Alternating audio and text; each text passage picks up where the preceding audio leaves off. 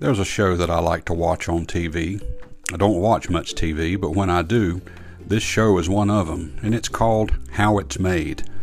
And they pick various objects and they take you through the entire process from start to finish, from scratch, how it's made.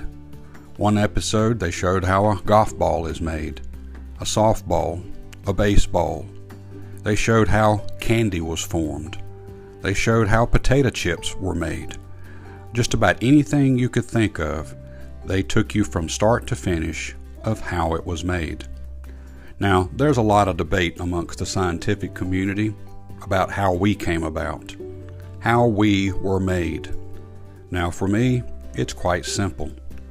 I know where we came from, and I know how we were made, and I don't need any explanation from a scientist to tell me anything else otherwise.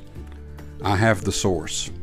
In Psalm 33 it says this, "By the word of the Lord were the heavens made, and all the host of them by the breath of his mouth.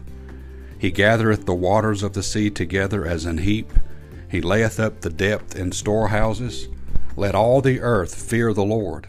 Let all the inhabitants of the world stand in awe of him. For he spake, and it was done. He commanded, and it stood fast."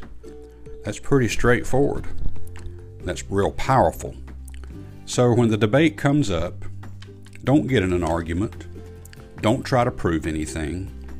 Simply send them to God's Word. He breathed, and things happened.